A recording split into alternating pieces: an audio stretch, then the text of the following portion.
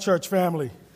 Good morning. It's always wonderful to gather with the family of God and to sing songs of praise and to hear His word read and declared. I know it does wonders to me when I gather with the church body and I hear everyone singing songs and praising Him and giving Him glory. I pray that it does the same for you. Pray you all had a blessed Christmas day. I know I did. We did with friends and family. We had a great time together, and I pray your time was well as well. I have the distinct honor and pleasure of bringing God's word to you all this morning. And as we prepare to bring in a new year, some of us may be excited. Some of us may be dreading it. You lie somewhere in there. You're either looking forward or you're like, no. Right? You're either prepared and you're thinking, I'm ready for a new fresh start. You know what? 2023 wasn't that good to me, so I'm ready for 2024. Or maybe you're the opposite. 2023 was good for you, and you're like, I don't want 2024 to come. You don't like the unknown. You don't like not knowing what's going to happen. We know that it's going to be an interesting year. We have an election coming, and if it's anything like the last election we had, we know it's going to be a fun time. It's going to be interesting, right? But there's a lot of unknown, and the truth is that the unknown, it scares us a bit. Not knowing what's going to happen, not knowing if there's going to be any real change, big or small. Not knowing that anything's going to change in our personal lives and in our work lives, in our relationships. And so we go into a new year dreading the unknown, afraid of it, not sure what is going to happen. And despite all of that, despite the unknown, despite the difficulties of life that will surely come in 2024, I'm here to tell you that if we have a proper understanding of who God is, if we have, in essence, good theology, then we can and we will remain steadfast. We will remain strong in the midst of the difficulties of life, in the midst of the unknown, of not knowing what's going to happen. We can stand tall and be sure if we have a good theology, we have a good understanding of who our God is, which is why I wanted to spend our time today looking at Psalm 136, because it's a great psalm that tells us, it goes through exactly who God is. It's known as the great hallelujah psalm, if you will, or the great hallel, for the Hebrew verb for praise, which is where we get our word hallelujah from. In these psalms, it's an exciting psalm. It tells us exactly who God is, which is why we read it a little differently today. We did a more of a call and response because that's what Israel would have done when reading this psalm. They would have done it during their festivals or celebrations like Passover and Pentecost. They would have called and response, sang it to one another to remind one another of God's steadfast love for them. And that phrase is so prevalent in today's passage. His steadfast love endures forever. It happens in every single verse, 26 verses. So what is the steadfast love of God? It's one of the greatest promises that we as His people have. There's deep meaning in that phrase. The steadfast love endures forever. So much meaning that it's translated in so many different renditions when it comes to the English language. You have the ESV, which says His steadfast love endures forever. The Christian Standard Bible translates it, His faithful love endures forever. The NASB says God's loving kindness endures forever. The NIV simply says God's love endures forever. Or even the King James where it says God's mercy endures forever. And there's so much packed into this phrase of God's steadfast love. And I love the way Danny Aiken sums it up when trying to get to the grasp of what this means. He says, the Lord our God is faithful in His everlasting covenant love toward His people. And so when we see this here in the Psalms, that's what we're talking about. We're talking about God's covenantal love towards His children, and that we can be sure, we can be confident that it will endure forever. And that's what the psalmist here is trying to do. He's trying to remind the people of Israel of God's steadfast, of His covenantal love towards them. And He does that by telling them who God is and what God has done. Which gets me to my main idea today, my big idea. We can be confident that God's steadfast love will endure forever because He is the faithful and true God. We can be confident that God's steadfast love will endure forever because He is the faithful and true God. So no matter what's happening, no matter where we are in life, we can stand with assurance and confidence that God's covenantal love for his people will endure because of who he is. Before I get started, let's pray.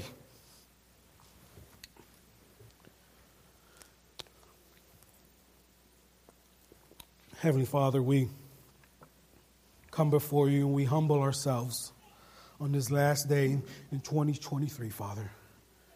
Not knowing what's going to happen, not knowing what the new year is going to bring for us, Father, we can still sit here and stand and sing songs of great praise and wonder and declare that all glory belongs to you because you are the God whose love never fails, Father.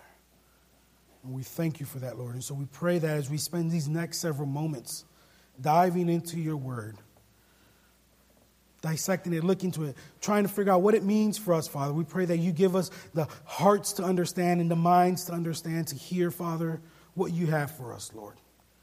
We pray that as we go into this new year, Lord, first and foremost, we are declaring your wondrous deeds to this world, Father.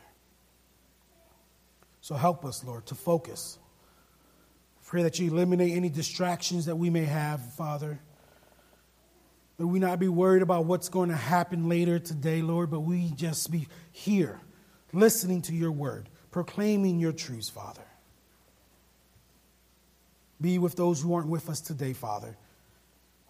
Those who are sick, may they get healthy, Father. Those who are traveling, we pray for traveling mercies, Father. Be with the church body this morning, Father. Help me to remember the words that you've given me, Lord. Help me to decrease and you increase, Lord, that I can give you all the glory, Father. May the words of my mouth and the meditation of my heart be edifying to you, to your people. Amen. Point number 1. You can be confident that God's steadfast love will endure forever because of who God is. As I mentioned earlier, we need good theology because good theology oftentimes it's what's going to help us to persevere. It's what's going to be the thing that helps us endure in the midst of trials, in the midst of the unknown, when we're not sure what's going to happen. If we have a proper understanding of who God is, we can endure. Good theology will help us get through the unknown. And the thing with good theology is it starts with God. It starts with who God is and what his character is and what are his attributes. Good theology starts with God first. And then anything that we try to bring into that's outside of who God is, we start to get away from good theology. When we try to bring into our experiences or our emotions or our feelings, our preferences, our opinions, whatever it may be, when we try to bring those things into our understanding of who God is, we start to get off track with our theology. And so we need good theology, which is why the psalmist starts here with who God is. And he gives us two characteristics or attributes of who God is. And there's many different characteristics and attributes of God, but he gives us two. First one is he says that God is good. He says, give thanks to the Lord, for he is good. He is pleasant. He is agreeable. For God to be good means that he's always acting in accordance with what is right. For God to be good means he's always acting in accordance with what is true.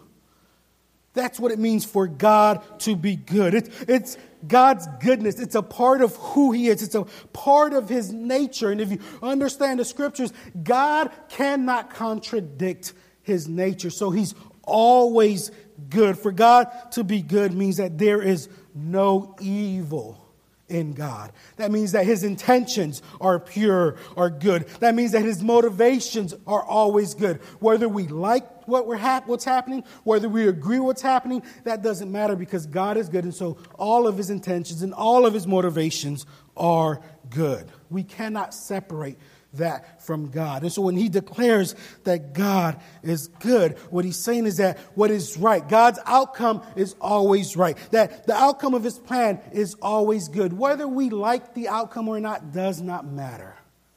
Because God is good. So Joseph, he says in Genesis 50:20, what you meant for evil, God meant for good. because God is always good. Or Romans 8:28, for we know that those who love God, all things work together for good for those who are called according to his purpose. Not because we're good, not because we think we like what's happening, but it's simple. It's because of who God is. He is good. And because we can have the confidence in that, and knowing that all his ways, everything that he plans, everything that he does is good, we know that his steadfast love endures forever. The second thing the psalmist tells us that God is sovereign. He says, give thanks to the God of gods. Give thanks to the Lord of lords. In verse 26 also, give thanks to the God of heaven. You can sum those three verses up saying that God is sovereign. We can be confident. We can be sure that God's steadfast love, that his covenantal love towards his children will endure forever because he is the one true sovereign God. What does it mean for God to be sovereign? That means that he rules over everything, that he has the power and he has all the wisdom and all the authority to do as he pleases with his creation. That's what it means for God to be sovereign. So the fact that God is the one true, most high God, the sovereign ruler, that he's in heaven and he does whatever he pleases, Psalm 115:3, that gives us confidence, that gives us comfort, that we can know for sure that no matter what life gives us, no matter how we may be feeling today or tomorrow, or in a week, we can have the assurance, the confidence that his steadfast love endures forever because of who God is. 1 Chronicles 29:11-12 says, yours, O Lord, is the greatness and the power and the glory and the victory and the majesty. For all that is in the heavens and the earth is yours. Yours is the kingdom. And we find confidence that God is the one true God, the one sovereign God. And because of that, we have a source of comfort. Because of that truth of what the scripture speaks about God, we can have confidence that God's steadfast love will endure forever. Point number 2 you can be confident that God's steadfast love will endure forever because of what God has done.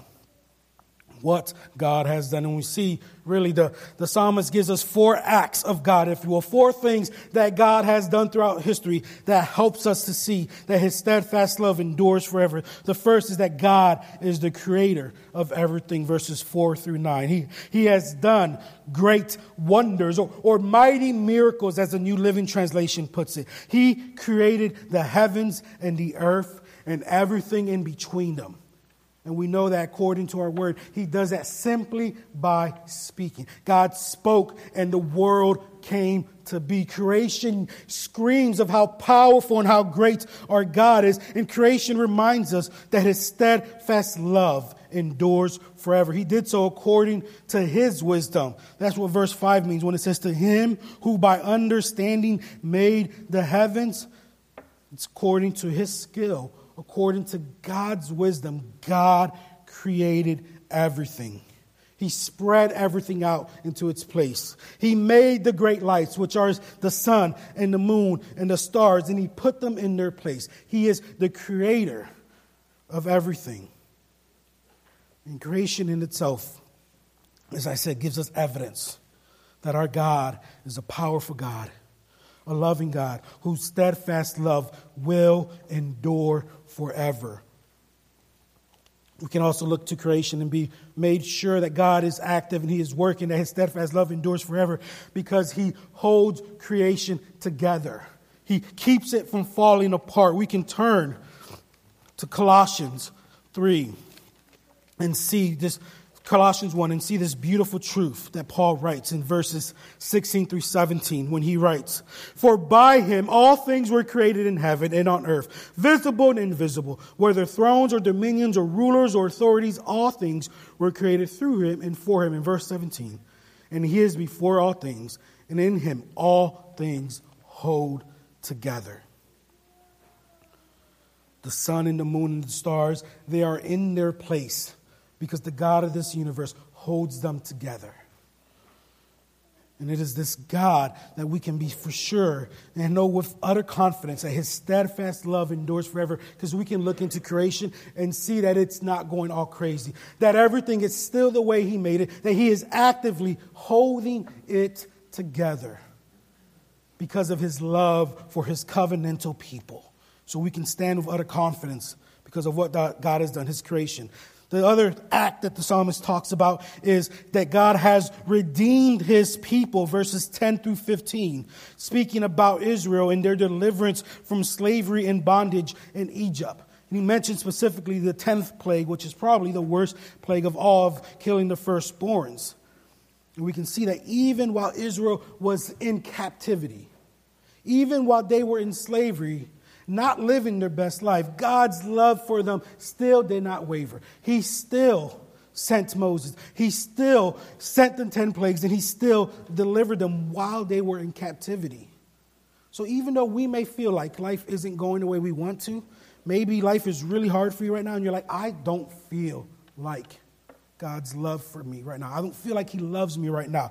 Imagine what Israel felt in slavery, in captivity. But he did not forget them. He delivered them. He redeemed them. It's crucial for us to understand that God's love for us is not circumstantial. It's not based on our emotions.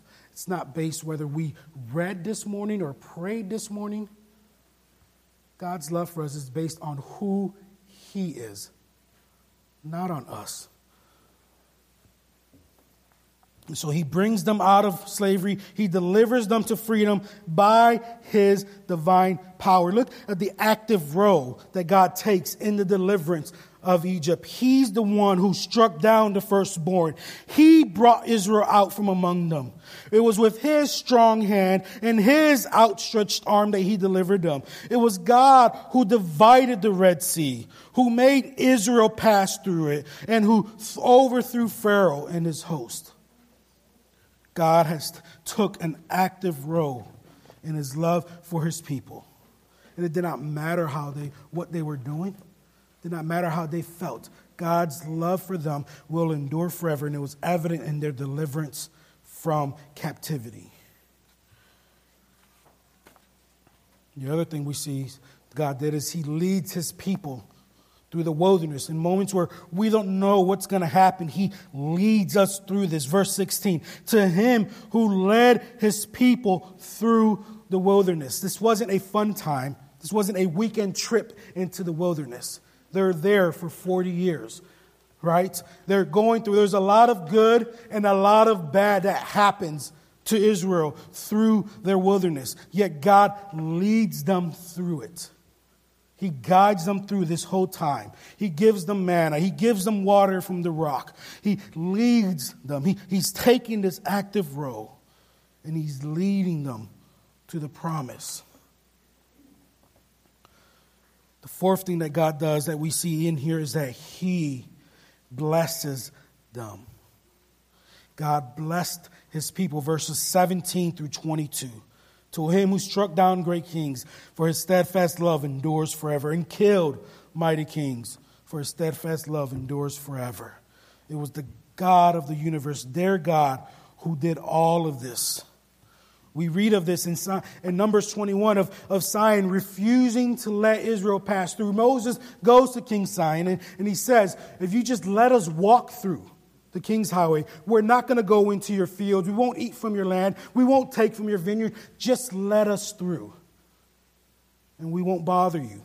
He refuses, and he attacks Israel. And as we see, as the psalmist tells us, he was struck down, and this mighty king was killed. And after delivering them from his enemies, God then delivers their land to Israel. He's the God who blesses them. And the psalmist is reminding them of all that God has done. He also mentions King Og of Bashan and how he came out without unprovoked, just comes out and decides to attack Israel. Right? And we know that King Og was a great king, and his town was a great town. They had over 60 fortified cities. We read in Deuteronomy chapter 3, verse 1 through 11, that he was really the last descendants of the Rephaims. So he was a giant king. He was a huge man, a strong man. This army was well trained and experienced. And what does God tell Moses in Numbers 21:34? The Lord said to Moses, "Do not fear him, for I have given him into your hand and all his people and his land." And God did exactly what he said he would. He gave Israel the land that he had promised them. We can be confident that God's steadfast love will endure because of what God has done. All of history, all of the scriptures helps us to see that God's steadfast love will endure, even in the midst of hardship, even when we have attacks and we're uncertain of what's going to happen and we got big choices to make and we're trying to make the best choice that we can. We can stand with confidence that God's love will endure forever because of what God has done. Point number 3, you can be confident that God's love, steadfast love, will endure forever because God remembers his people and cares for them. What a great truth there, to know that no matter what we have going on in life, whether we feel we might have been forgotten, the scripture tells us that God remembers us even in our low estate.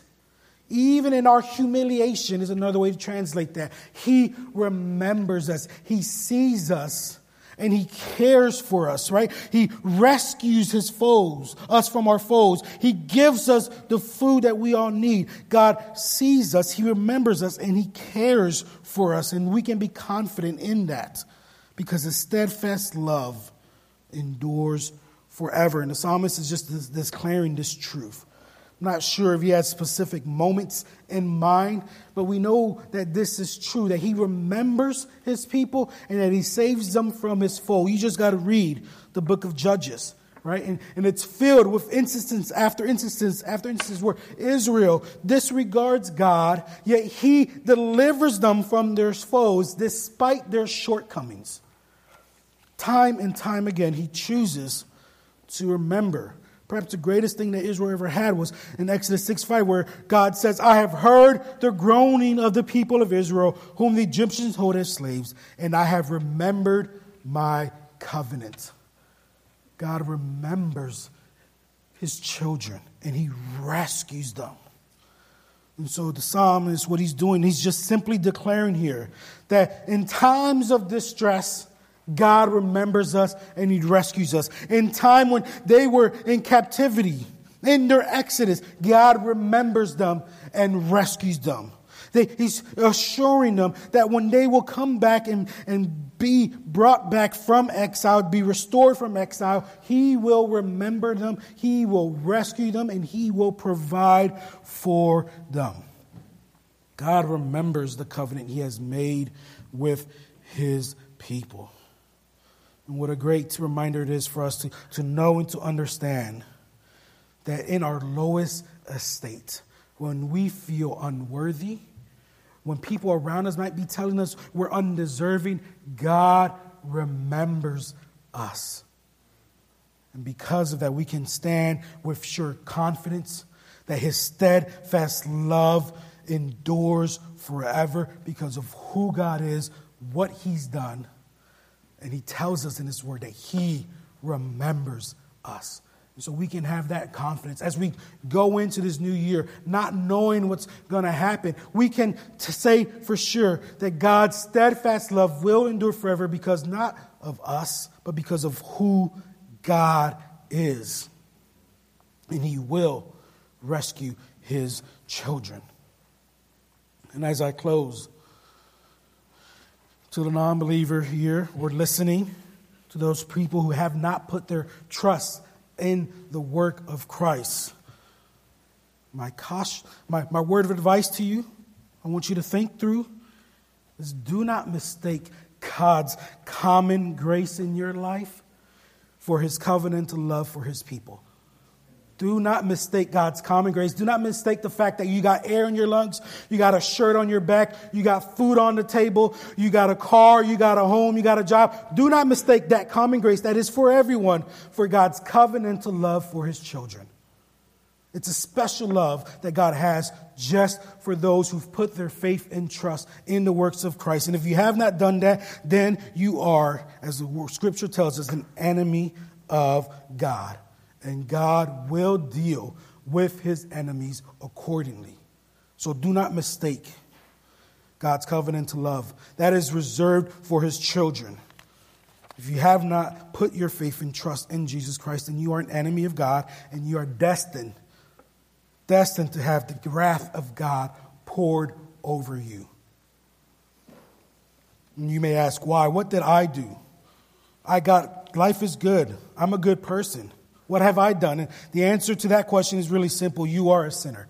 You and I and everyone in this room, and everyone who's ever walked this earth is a sinner. We've all fallen way, way short of the standard of God.